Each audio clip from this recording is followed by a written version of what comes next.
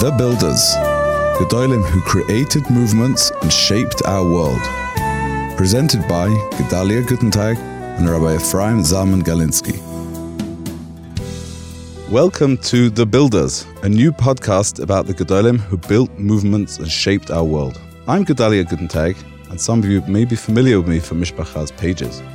I'll explain the concept and the roadmap of where this series is meant to take us in a minute. But first, joining me high up above Yerushalayim, in Mishpacha's recording studio, lined, as it seems, with egg boxes, is the one and only Rabbi Aharon Galinsky. Shalom Aleichem, Gedalia. It's a pleasure to be with you. Thank you for coming and warm welcome. In the spirit of Mikzah Shvacha Befonov, I'd just like to say that you're a Magid extraordinaire in Yerushalayim, but I'd actually like you to just finish off the rest of your bio for those far-flung Jews who don't know you. Okay, I'm one of the editors of the Hebrew Kulmus, which is the Torah journal of the Mishpacha magazine in Hebrew.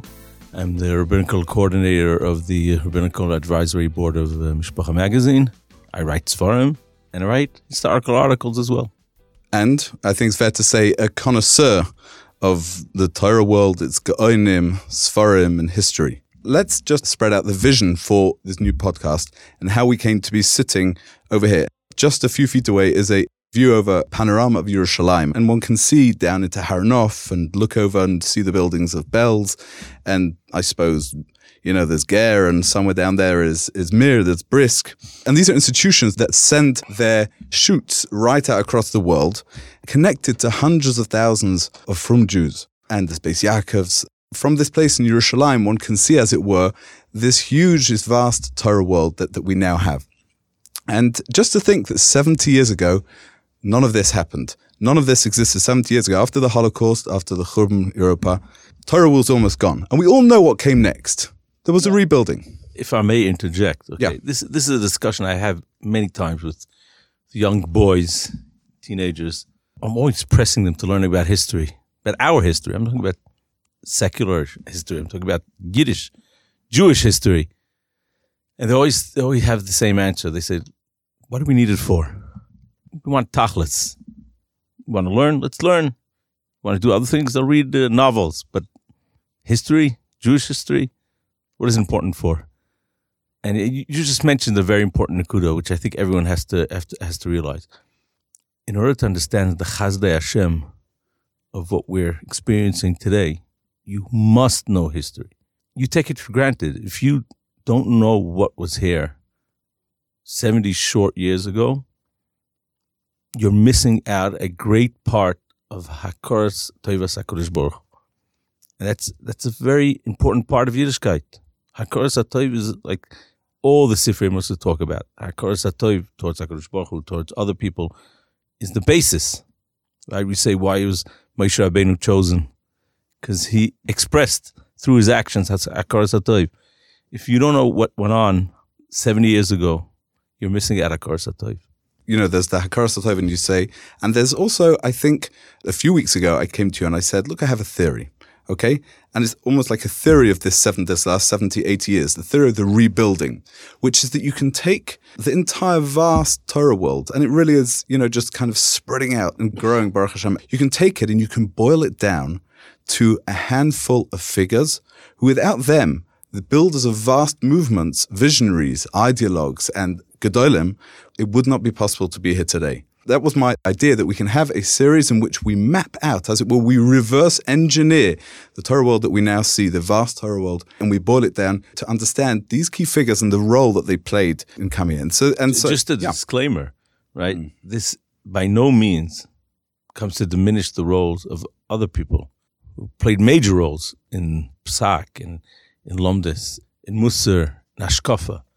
But we're talking about now, like in the structural meaning of what's going on today, that who built the structures doesn't mean that others are less chashuv, right? We're talking about trying to define the roles of who built the structures of Yiddishkeit as we see it today. Certainly, and I think there's no better place to start and personality to start. An obvious personality, given the timing, is Rav Aharon Kotler, Rosh of Kletsk and Lakewood, whose 60th yahrzeit is now. It's been marked in the pages of Mishpacha with no other way to describe it, magnum opus by Dovi Safir Yehuda Gebra our in-house Wunderkind. And you won't be able to hear, but if we just hear over here the thunk, the sound of the vast work hitting the table over there. So I've been reading through this with interest. By the way, I don't think Mishpacha magazine ever dedicated an entire supplement. Besides when the Gedalia were nifter, but we're talking about 60 years later, they never dedicated an entire supplement to cover one personality, one gadlus ever. This is the first. And at 25,000 words and counting until we close later, it's a masterpiece, and there's so much in there. Rav Aharon, I'd just like to start with a story. I'd like you to start with a story, because I like hearing stories. I think the stories are the currency and the kind of journalistic gold dust. So let me ask you straight out. If you have a story that you feel encapsulates who Rav Aharon was and what he achieved, over to you. I have a very interesting story. I just want to point out that even though I have a semi-white beard, I was born a few years after Rav Aharon was nifter. So I don't have any personal memories from Rav Aharon, but I had the schutz of learning by two great Talmidim of Rav Aharon Kotler from two different kufis in Lakewood. The first one, the older one, was they were both brothers-in-law. Both of them were Rosh in Hebron Yeshiva in Yerushalayim. And I studied by them 35 years ago, dropped more. One of them, the older one, was a Bill Zaks, who was a prime Talmud of Rav Aharon in the early years. He was Mishamishim a lot, and he got a lot of Hanog and Ashkafa from him, besides from in Lomdus. The younger one was Rav Aharon Yafin, tremendous Ilui. If you know the Ritva Yevomis, the Ha'aris on the Ritva Yevomis. Is that related to Rav Aharon Yafin? He's a grandson. His father was Rabbi Yankov Chaim, also Goyin Olam, Yeshiva B'Seisef in Novardok, and his father's father was Rav Aharon Yafin, who was Yeshiva with Novardok worldwide, and then came to Eretz Yisrael and to America after the war. I used to discuss Gedalim with Rabbi Zaks, and I had many stories I heard from him. One of the stories that stands out was about Rav Aharon Kotler, and it's contrary to the common perspective that people have of Rav Aharon, but it's very important to hear the story. As happens many times in yeshivas, the Bachram are always complaining about the food in yeshiva. I've yet to find a yeshiva where the Bachram don't complain. Even if the yeshiva caters them like 5-course meals, the Bachram are always going to complain about the food in the yeshiva.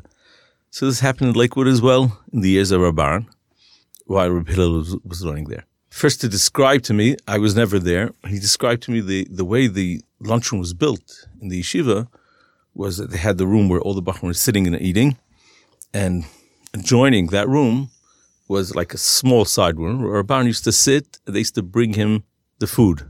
Hold on, but Rav Aharon was there, I understand, earlier over Shabbos in general. So it either happened on Shabbos or it happened during the week. That I'm not thinking Christ. In any case, there was a side room, okay? The side room had two doors, or two doorways to it. One of them was like from the kitchen, straight into the room, and one of them was straight into the lunchroom with the Bachram. So the minig was that out of tznius, so the lady cook, used to stand at the entrance to Rav Aharon's room when the Bachram used to come, and she didn't want to go in. And then one of the Bachram who came in, they used to take the tray, put it on Rav Aharon's desk, and continue on into the lunchroom. So the Bachram were complaining, and Rav Aharon decided something has to be done. They sit down with the cook, she was an almana, and they sat down and made a whole plan, like pension and living conditions and whatever you want, like to satisfy the needs of this almana. And they were going to hire another cook to take over to satisfy the Bachram's needs. You mean this was about moving a generational change in the kitchen, moving aside the old guard, right? Exactly. And getting new blood in the kitchen, right? Okay, this I understood from the story. This took a long time. This all the discussions, and to make sure that everything is fine. She's not heard about it, and she has all her the salary and the living, whatever. Everything was taken care of, and the day came, the last day of the almana as a cook in the yeshiva. Yeah. She's standing at the entrance to the Rav Aharon's room, and she says she wants to come in. It's first time she ever came into the room. So Rav Aharon said, "Okay, let her come in." She stands opposite Rav Aharon next to the table, like the other side of the table. Rav Aharon is looking down at the table. Okay, he's not looking at her; he's looking down at the table, and all of a sudden he sees 2 teardrops. Tick, tick, onto the table. Rabbi Zaks, you have to understand, Rav Aharon Kotler was loichem milchomes Hashem. Okay? Everyone describes, I once heard a recording that my father, Olav Shalom, had from his teenage years of Rav Aharon Kotler speaking about the Begia and the Briskerov, about the Heichal Shlomo controversy. He was a minister in the government who spoke about, not becovered, okay, to say the least, about the Briskerov. And even though Briskerov, I understand, didn't want to make a machah, but in America they did make a machah, and Rav Aharon Kotler spoke of that machah. So we had that recording at home. If you remember those old reels that you had to like wrap around. I don't know if you know what I'm talking about. I have no idea what you're talking about. I think maybe, okay. Okay, we're talking about a gigantic machine that had like 2 reels. In order to listen, you would have to take the edge of one reel and wrap it around the next one, and then you would turn it on and it would start turning around, okay, and you would see the whole machinery. Hold on, Rabbi Ephraim, are you sure you didn't see Rav Aharon Kotler? No, I didn't know. So I heard that recording, speaking about the Begia and the Briskerov. Was ist ein gadlus? You heard Rav Aharon's fire when he spoke. What was his accent? No, Litvish for sure. There was no, but you heard, like they always said about Rav Aharon, I heard this in the recording, that it was like rapid fire, right? You heard that, and I heard that. So Rabbi Zak says, you have to understand, Rav Aharon was loichem milchomes Hashem, and when he saw those 2 drops, he started to shiver. Bepachad. And he said, will it gain? You don't want to leave? He told this almana. Akol botel umevutel. Go back to work. And that's how he ended the story. And that was the end of the boy's hope for a change in the kitchen. What's the takeaway from that message? Besides the fact that the cuisine in Lakewood Yeshiva obviously took some time to recover after that. Pashup Pshat is that no matter how strong and fiery he was in Milchomes Hashem that he took part in, when it came to Ben Adam Lechaveiroi and to Tzar Valamona, Zeuze, that's it. There's nothing that takes precedence for that. When I heard the story, these type of stories like change your whole perspective. Next time you talk to someone who's Betzar, that changes your life. Beautiful. So that leads us into, let's just say, a roadmap for kind of this discussion over here. How can you be makiv? How can you assess a life in general, a lot, and one which was of such a great person, a god like that? Impossible. But categories over here. What is interesting to me is Rav Aharon he was in yeshivas from age 11. He was built by someone, by people, by other gedolim. Where was Rav Aharon built, and what characteristics did he pick up in those early years that were going to define his future? I think is fair to ask. If we're going to get any answers, but it's just worth breaking down the machshavos over here. Number 2, I think we can say, what did Rav Aharon himself build? Meaning, there's Lakewood, and there's so many different things. But in terms of what was his unique imprint on the world and the creation of the part of the Torah world that reflects and that echoes down to today, 60 years later. And how did he go about shaping, I think what you could say is the raw materials, the raw clay of post-World War II America, and fashioning it into, what we know as the American Torah world? I think you're overlooking something. There's certain nakuda over here that you're always stressing America. You have to understand, Rav Aharon was a gadol for Eretz Yisrael as well. Ad kedei kach, that when Rav Aharon was nifter, there was a special, a clause, a certain something that was passed in the Moetzes Gedalia Torah that said that even though until this point the Moetzes Gedalia in America had hashpah what was going on in politics in Eretz Yisrael, from now on it's not going to be the same. So Rav Aharon had hashpah. You have to understand one thing: the Tkufa of Rav Aharon, when he was the Mani Gador, there was a tremendous machlokes here in Eretz Yisrael regarding participation in the elections. It wasn't so pashut at all. The foremost power in Eretz Yisrael regarding participation in elections was Rav Aharon Kotler, even though he didn't live here. Rav Aharon Kotler used to come every time there was an election. He used to fly in to Eretz Yisrael and give fiery speeches to convince people, and this was the push. I doubt if Rav Aharon Kotler wouldn't have been on the scene in Eretz Yisrael, I'm not so sure. Not the Chazon Ish, for example? The Chazon Ish was for the elections, but even till today, you have all these arguments. What did the Chazon Ish exactly say? It's all like diukim in his lashonis, in letters. But to stand out there in the front, that's why there was a certain confrontation with the Satmar Rav.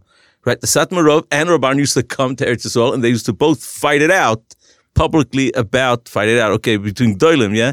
But discuss this idea. And it's Rav Aharon's schus. And this was here in Eretz Yisrael. And the second Nekuda, you're talking about Hashpar, Chinuch Hatzmoi in Eretz Yisrael was built on Rav Aharon. Again, with other people as well. But Rav Aharon was the main force of the funding of Chinuch Hatzmoi, which changed the face. If you're asking me today, people tend to say that it's due to Rabbi Ovadia Yosef's efforts. Right? They're forgetting that Chinuch Hatzmoi efforts still ongoing, although I think less has faded more into the background. That's fair to say. Chinuch Hatzmoi still exists, but it's not definitely because you have the El Hamayan, which is the Sephardi version of Chinuch Hatzmoi, but Chinuch Hatzmoi still is strong in many places. Let's just define it. Chinuch Hatzmoi being the totally independent education system aimed at secular or traditional children. Exactly right. Funded by it used to be. Today, the Medina already funds the majority of it. But at first, the first years of Chinuch Hatzmoi, no doubt, it was Rav Aharon Kotler together with other Gedalim, especially the Kapitchin Rebbe in America, who also was part of that effort. But Rav Aharon Kotler was the driving force behind Chinuch Hatzmoi, which probably, it's my guess, and I'm sure you can prove that the great tshuva movement today of the traditional Israelis is due to the fact they had many families who sent their kids to Chinuch Hatzmoi. That's very hard to prove, but let's just give the Tshuva movement here in Eretz Yisrael, there's statistics actually, unlike Chutz La'aretz, where we have, I think they say it's something like 250,000 Bali Tshuva here, in a country of, less than 8 million, 7.5 million Jews, etc. It's a massive demographic. Yeah, you can see the change in the last elections. In the last elections, the half of the current coalition that's going to be starting in another few days, half are Shomer Shabbos. You never had this before. This didn't come out of thin air. So that's the kind of the macro of some of the things of Aaron, and we're going to, I think. So that's our point here in Eretz Yisrael. I just want to point out that it's not only in America. When we talk about this, I think it was Rav Lazer Silva who said that he called him the first transatlantic Rosh Yeshiva. He wasn't a Rosh Yeshiva, it was in that sense. He was the first transatlantic. He was a global figure. Yeah, people don't realize that he actually had a pachad from flying. Did you know this, Gedalia?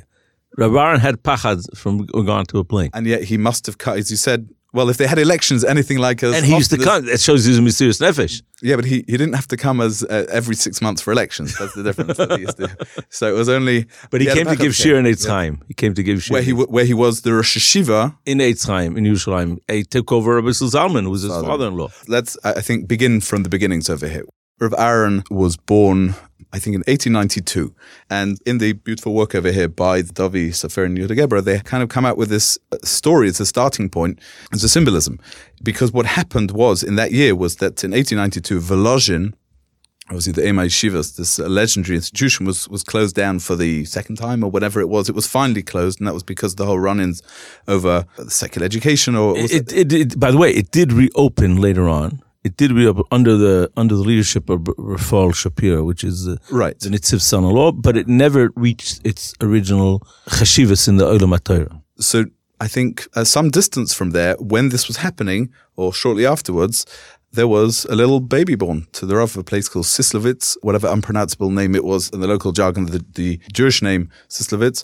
So Rav Shneur Zalman and Sarah Pesha Pinnas. So Rav Aharon's name should be not Kotler. It was Pinnas. How did Pinnas become Kotler? It probably had to do with the army laws, draft laws at that time. Right, so I think that was the case. And the Pinnases, his Aaron Zichus, the Megala Amukas and Rashi, which, fun fact, Rabbi Ephraim, that makes me a 25th cousin of Rav Aharon Kotler.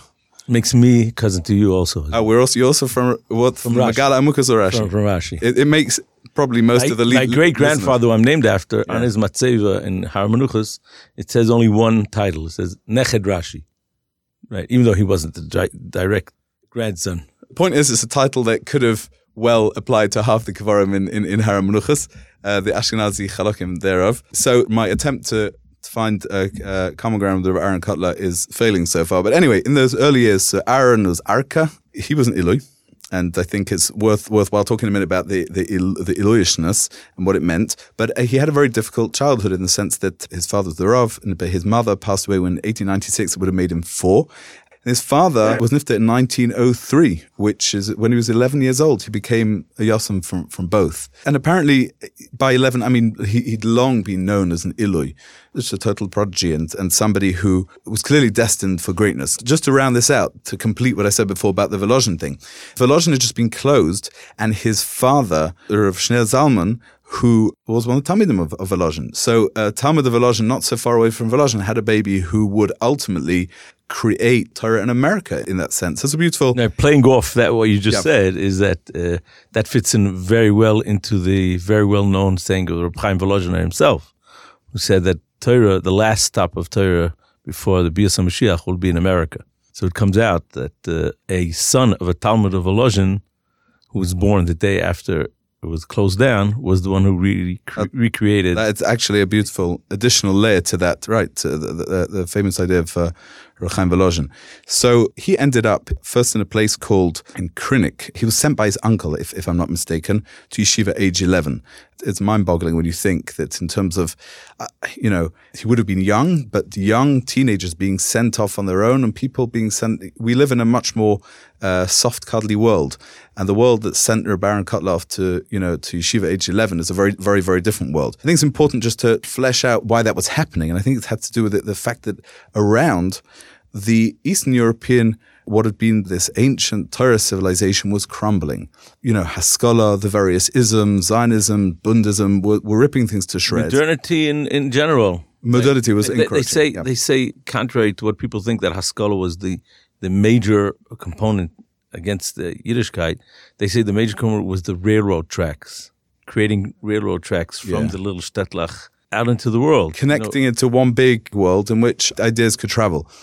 That's a very interesting, right. We're always talking about this kind of cliches that you have, Haskalah and this and that. It's true. I mean, it's true. There's no doubt. But you had this fact as well. It was modernity, encroaching modernity. Rav Aharon's own family suffered from this because apparently his older sister left and she became secular, and she was very determined, from what I understand, she was determined that her brilliant, Iluish younger brother, who was clearly such a mind, that he would, he should go and become an academic and ultimately secular. She pushed him in that direction. That was the background. So he was sent off to Yeshiva, presumed to escape this, and he was first under Reb Zalman Sender Kahan Shapira. Who was that? Reb Zalman Sender, it's the lack of knowledge today about the Gedalim of pre-war Europe is so great. I remember sitting by, I told you, I used to schmooze with Rabbi Zaks, Shalashura is, just talk to him about the Gedalim of pre-war Europe. He had a tremendous Messiah that he received from his father, who was the Adam, the son-in-law of the Chavetz Chaim. He's Reb Mendel Zaks. Hillel Zaks was the son of Reb Mendel, and Reb Mendel was the Chavetz Chaim's son-in-law. Right. So I remember him talking to me about all the names, and I was like, I never heard these names before. I remember he once spoke about a name called Reb David Kaliner. Right, so you hear that name, a standard yeshiva bacher. David Kaliner, probably one of the like the Stalinas, one of the Kaliner Rebbes, right? But he was actually one of the great, or if not, this is what Bill told me, he was the Gadol Hador of the Litvische in pre-war Europe. Mikdash David? No, Mikdash David is the David Rappaport, which is Rosh in Baranovich. Okay. David Kaliner was very, very, very, very short. I don't know if you heard stories about David Kaliner. In any case, he was mentioning these names, okay? Just on that, totally random. Remind me we have to discuss this one time. What is it with Gedalia Yisrael and being short, right? The Forbes 500 list of CEOs, it's the other way. If you're over 6 foot, you've got a good chance of being mega wealthy. But what is it? Gedalia Yisrael and being short, it's different. I don't know how. After about David Kaliner, it's a story, but we're not going to talk about it now. It's a different story about how that happened. But in any case, we're talking about Gedalia of pre-war. Reb Zalman Sender, I'm almost sure, was the father of the Kovner Rav. You should check this out, okay? The father of the Kovner Rav Avram Dovber Kahana Shapira. Right. So I'm almost sure this is his father. He had a yeshiva in Krinik. I think it was in a different place before called Malich, I think. By the way, we have a family connection to that because my wife's great-grandfather was a mashgiach in that yeshiva. So we know about this yeshiva that we're talking about. Rabbi Zalman Sender, what people don't know is that he made aliyah in his old age, and he lived in Shari Chesed. Was it his son or was it a nephew or something? Rabbi Aharon Kotler Shapiro, the chief rabbi over here? It could be there was a relation. I have to check that. Rosh Merkaz Arav. Right. It could be there was a relationship, but I have to check that out. Rabbi Shlomo Zalman, being someone who lived in Shari Chesed, used to come periodically to Rabbi Zalman Sender to talk to him in learning. It's so common of Yerushalayim of old. They had these great geonim who were just living in Yerushalayim. No one knew about them, and he's just like. And Rabbi Zalman Sender was one of them. And he made aliyah, and 2 years later he was nifter in Eretz Yisrael. But he was one of the great geonim of pre-war Europe, and Rabban learned by him. So Rabbi Aharon, there are nigunim. There are nigunim in the Olam Yeshivas today, which are sourced from Zalman Sender. He had a chush of he was a composer of nigunim. And so there are nigunim that come from him. So there he was, and he seems to have moved on to a short, I think, couple of zmanim he spent there, and he moved on to Slobodka. There was a story how he got there, and there was a very beautiful story. Again, I'm referring you to this massive work over here. A beautiful story of the person who had provided the money for the two young, very little yeshiva bachurim to go off to Slobodka, and just to get on a railway was not something they could afford. And decades later, somebody told him that these two bachurim turned out to be Rav Aharon Kotler and Rabbi Kamenetsky. It's a very, very beautiful story, and I won't go into it now, but it's just, for me, the beautiful thing is when you support Torah, you don't know what can be in the incredible nuclear explosive power that can come out from those couple of train tickets. I mean, it's possible they would have got there separately or walked there. They would have walked there for 3 weeks probably. But the fact is, this you had a chelik in changing the world. Chelik in changing the world, and with Torah, you don't. It's a separate discussion. We see it again and again that at the time people are not machshavit, and it's not. But later on, it can be a wow. So there he was, and he ended up in Knesset Beis Yitzchak, which was right. So that part of the article, I was very surprised because I read a lot of books about Gedolim throughout my life, and the Messiahs that I always heard about Rav Aharon Kotler was that he came to learn in the Alter's yeshiva. Mm-hmm. And they used to sneak out and go listen to the shurim or Bochber in the competing yeshiva in Knesset Beis Yitzchak. Now, the way they tell the story is that he came at an earlier point before the machlokes between the two parts of the yeshiva, and this whole story about sneaking out and listening to the shir came at a later time. This is something that I never heard of, but I'm relying on their research. I'll defer to you and to them. The point is, I think the story really starts over here in what was the Alta's yeshiva, and it seems that the Alta saw that this was an extraordinary type of young bacher, and he gave him special attention, in terms of, I think the Alta Slobodka must have been an extraordinary mechanech educator, because I've heard it said before, and the fact that out of that kind of like, it was a factory for Gedalim of very, very, very different nature. Each one was who was there? Rabbi Kutner, very different from Rabbi Kamenetsky, very different from Rav Aharon. There's a very interesting nakuda in the sefer called Tnuas HaMusar, written by Rabbi Dov Katz, who talks about the shita of the Alter of Slobodka. He talks about the nakuda you just read, and it was mechuven from the Alter. The norm in other yeshivas is, especially Bar Bochber, Bar Chaim, Buskarov, and all that you would learn a few years by the same Rosh Yeshiva in order to absorb his shita salimud. Right? The Alter of Slobodka, b'mechuvan, he deliberately refused to allow Bachrim to stay more than a year by one Rosh Yeshiva. They would have to go, because he didn't want you to become a carbon copy of that Rosh Yeshiva. He wanted you to create your own style in learning. Very, very interesting. There's a scary story about the Alter, about this idea, but in the realm of Musar, a very scary story. I don't want to take a chrais on the accuracy of the story, but this is the Messiahs that I heard, is that Rabbi Yerucham once learned by the Alter of Slobodka, and while he was very much giach, I think either in Radin or in the Mir, he once came to Slobodka, and he came to talk to him behind closed doors, and the Alter was screaming at him day after day. He came came to visit, and day after day he would come in, and the Alter was screaming at him. And the boys, Yeshiva Bachram, they eavesdropped, And the idea of the altar was you're creating carbon copy images of yourself in the mirror. That's not what you're supposed to be doing. That fits in well with the altar's shita, that to try to cause the person to express his potential, not to be a carbon copy of the Rebbe. So, I mean, from those early years, we just have testimony about his tremendous precociousness, the geoinus that was there in early years. Just to give us an idea what it meant in that kind of elite setting of great minds in Slobodka, the Slobodka then was, to be first among equals. Give us an idea of just how great he was considered at a young age. I have a story that I have in my Masoyers. I did not see it in the articles that are written in this edition or in other places. There was a minig in Slobodka that when you had an extraordinary chiddush in the sugya, you would go to the bima and give a clap, and the guys would gather around you, and you would tell your chiddush. And that was a Slobodka minig. In Slobodka, right. When was this minig discontinued? When Rav Aharon Kotler entered the yeshiva, because day after day, Rav Aharon was going over to the bima and giving a clap on the bima. Interesting. So okay, so you can understand where Rav Aharon was holding where it. He was ranked. I'm very young. Actually, getting back to just as an aside, the idea of Slobodka being the individualism that the Alter wanted to bring out. Can you imagine in another yeshiva where there was a strict hierarchy? You want to say something in public, you've got to be a Maggid Shir. It sounds like it was part of the attempt to encourage and to foster their own individuality. But when I look back at those snapshots of those early years, Arka growing into a Bacha, growing into an Ilu like this, what I think is extraordinary, I think we see when there's geoinus and the gadlus, the Torah greatness, when it's genuine and extraordinary, it will show itself very, very young. The stories that one heard and reads about the Vilna Gaon, for example, with his tremendous knowledge, age 3 and 5, etc. There is room for people to become Gedalia and Rabbi Galinsky later, but the truly extraordinary ones, they develop very, very young.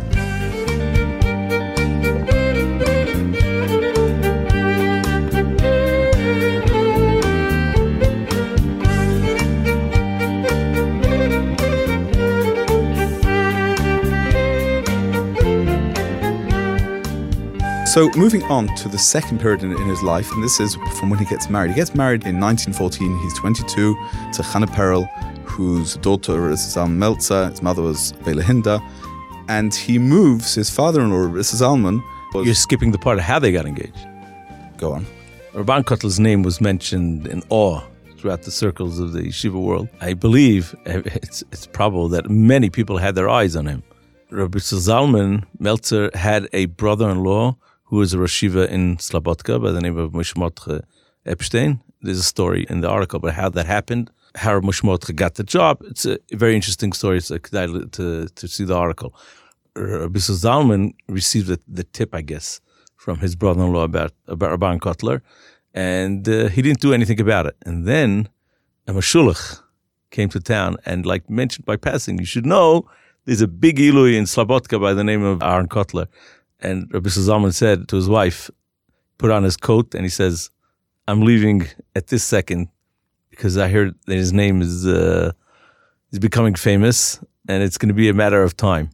So I understand his daughter was engaged at a relatively young age because Rabbi Zalman was determined to... Which explains, I think, the engagement was 2 years. Once he locked in the option, right. They were able to wait. So from this, she must have been an extraordinary person as well. We know that she had tremendous ideas in Tanakh. They bring a story that she sit in the adjoining room and listen to Shurim and comment. Oh, she anticipated the answers. Hold on. So she was one of the only people who could follow her. Right, exactly. We spoke before that very few people could follow Rav Aharon. Very few people follow Rav Aharon's mishnahs of Aharon, but she could. Anyway, so... By the way, her mother was like that as well. Who was she? Rabbi Zalman's wife was like that as well. She was tremendous yadonis in Tanakh.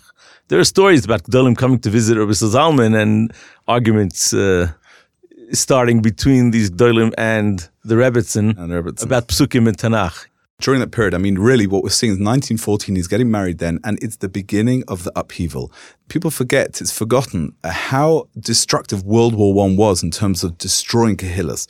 Rabbi Zalman brought in his young son-in-law to be, eventually, very, very quickly became involved with the yeshiva. And after some time, when the Soviets took over, the border changed, and Slutsk, where Rabbi Salman lived and had his yeshiva with the Rav, ended up on the wrong side of the border. It ended up in the Soviet Union. Quickly, it became clear that there was going to be no future over here. So they decided to move the yeshiva, and the yeshiva, Rabbi Salman stayed behind as Rosh Yeshiva with some Bachrim, from what I understand, but to continue his duties as the Rav of the town. And Rav Aharon took the yeshiva to Kletsk. That's where he began essentially to become his own. Try to imagine this move was taken when he was 29 years old, to smuggle through the border and create his own yeshiva on the other side of the border when he was 29 years old. Try to imagine today people who are 29 years old taking upon themselves a certain achrayus. You were mentioning before, do we see greatness at a person's young age, right? See the achrayus at age 29. Yeah. This includes fundraising and dealing with authorities, smuggling the border. This is so you had to welfare of the Bachrim. Correct. As you said before, Bachrim need to eat. In every generation, Bachrim have demonstrated the need to eat. And so he was there, and he was able to arrange. He had to, under wartime conditions and under refugee conditions, he was able to arrange a bread supply, very basic bread and water, pasba melech, and that's what it was. Just skipping over quickly, but he was beginning to demonstrate, I think, the leadership that was going to need as he reestablished the Torah world and overseas, as you say, in America and beyond. One thing, very important thing to note, one imagines a Superman. In many ways he was. But Rav Shach said about him, for example, that he heard him in Kletsk, in his yeshiva there, and he said Rav Aharon Kotler had tremendous stage fright. Now this is a person of tremendous courage and leadership and a genius, and yet he had stage fright. And so much so that when a visitor came in who wasn't part of the regular shir, it was very, very difficult for him to continue. And Rav Shach, what he would say later was that someone who takes on a leadership role, it gains the strength to go beyond his nature. And I think one of the important lessons over there, when you talk about gadlus and talk about Torah leadership, the will and the drive to achieve it can outweigh whatever personal insecurities and failings there are. I don't think Rav Shach meant that he all of a sudden received a matana min hashamayim to overcome his stage fright. What he meant was that a person does the Mesius Nefesh to go into a leadership role, he receives Siyat Ishmael along the way. Mm-hmm. Probably that's my guess. That's what Rav Shach meant. So this leadership began to express itself more and more. And when he was in his early 30s, he was already one of the senior Rosh Yeshiva of the generation. Rosh Yeshiva were double his age, and the great legendary figures are back there. And what I think was becoming clear at that age was incredible Torah greatness, right, that set him head and shoulders, together with a unique ability and drive of creating new institutions and building. And during those years, he was involved in running what was, I think, the Vada Yeshivas, right? The Vada Yeshivas was a very important body that. What was that in those years? This was a creation by the Reb Chaim Moiser and the Chavetz Chaim with a staff of dedicated people. I think one of the people's name was Reb Sher, and I think Reb Chizkiyahu Mishkovsky was also involved in that, one of Reb Chaim Moiser's right-hand men. The matzav of the Olam Yeshivas after World War I was terrible, and they needed a central body to collect funds especially from Chutz La'aretz, from America, from Europe, from Western Europe. And the survival of the Olam Yeshivas in those periods was due to them. He was involved in that, and he had an idea in 1933 when the Chavetz Chaim was nifta. He said, we're going to write Sefer Torah and obviously make it into a big fundraising campaign. And fundraising campaigns based around that type of thing those were early days. We're very good at that nowadays. Rav Aharon, I think, showed a certain type of pikrus of understanding, clever understanding of human nature, in which he said he urged everyone to strike while the iron was hot, to get the people signed up and do the fundraising immediately, the same way that we do with a crowdfunding campaign. But I think last important thing to mention in that time was his journey to America, because in 1935, despite everything he did to fundraise and put the yeshiva Kletsk on a good footing, and this was before, obviously, things were getting uncomfortable in Eastern Europe, but still, the yeshiva world was the future over there, looked like it, and he ended up spending 11 months in the United States going around and collecting for the yeshivas. And I think it was in that time that one of the crucial links and collaborations that were established there was meeting legendary figure of Shagafav Medlovich. Among other young people in the United States who eventually would become the heads of the Gedalia Yisrael. And he inspired them. What was the age gap between the two? No, we're talking about Mike Tress at that time was probably a bacher, a young bacher. But through Tziri Gedalia Yisrael, which was founded at that time, he met him and Rav Aharon Kotler and made a tremendous impression.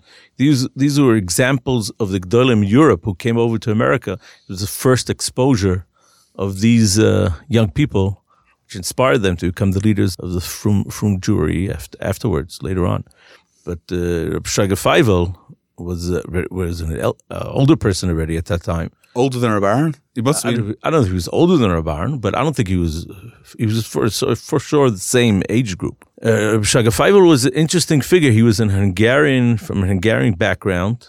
People see him as a type of an asken who, together with Rav Aharon, opened up Torah Masorah and opened up Torah Vadas and brought in Rosh Yeshivas. But my Masorah that I received from Rabbi Zaks was Reb Shraga Feivel was a truly spiritual person, and a lot of the Talmidim in Torah Vadas received their Yiras Shamayim, their Hashkafa and Torah in general. They received it from Reb Shraga Feivel, not necessarily from the Rosh Yeshivas. They received Lamdas from the Rosh Yeshivas, but the Yiddishkeit and the Bren and the was he an official mashgiach of the place? No. But that was the founder. He was just the founder. He refused to be called Rav. He was called Mister. Yeah. Right? They called him Nister. I think if you're looking back on that period that ended with the Second World War, again, he was at the top of the ladder, as it were, in leading Rosh Yeshiva in the old world of Lita at a young age, with that brilliance combining, I suppose you could call it Torah Gedalia b'makom echad, in terms of the Torah greatness and the greatness of the ability to act on behalf of the Torah world and to build. Almost like one can see the hashgacha, the providence that led such a figure of all people to be sent and be allowed to escape to America, which is where I think the final chapter or the largest chapter of his life was written. Right. There's an interesting part in the article that you mentioned from the latest Mishpacha supplement that Rav Aharon did not want to leave his yeshiva until the very last second, and his father-in-law used to send him letters. What are you waiting for? You have the opportunity to leave. And the only reason why he left was because he realized that in America he'll be able to do more for his yeshiva, for the refugees of his yeshiva, more than he can do in Europe. That's how he came to America. But for then, the rest is history. Once he was saved, and he did a lot to try to save his Talmidim. Some of them were saved through Japan and other places. That changed the face of Frum Jewry in America. Ephraim, I just want to end this particular segment over here with a story that I think is one of these stories that if you're a brisker, you'd have to take it apart and really understand, really learn it like a sugya. Rav Aharon is in America. He gets to America and he throws himself into rescue work. Irving Bunim, the great activist, then accompanied him and so many of these missions, met with, I think it was Roosevelt's Treasury Secretary, Henry Morgenthau, who was an assimilated Jew from a German background. And there's this incredible encounter in which you see Rav Aharon revealed in the kind of the splendor of what it is to be a Torah leader. And so Irving Bunim writes that he says, I recall when our great Rebbe called on the secretary, Henry Morgenthau. At that time, Vad Hatzalah had $1 million, which is for transfer to, and they had these schemes that were to bribe the Nazis, to barter Jewish lives for the Nazis, and eventually, but they ran into a brick wall. I mean, 1 million is an enormous amount of money back in the day, and the Treasury Department said, "Well, no, you're not transferring money to the enemy in wartime." But this was to rescue Jews, and so they sit down together, and the Rosh Yeshiva looks at Morgenthau, faces him.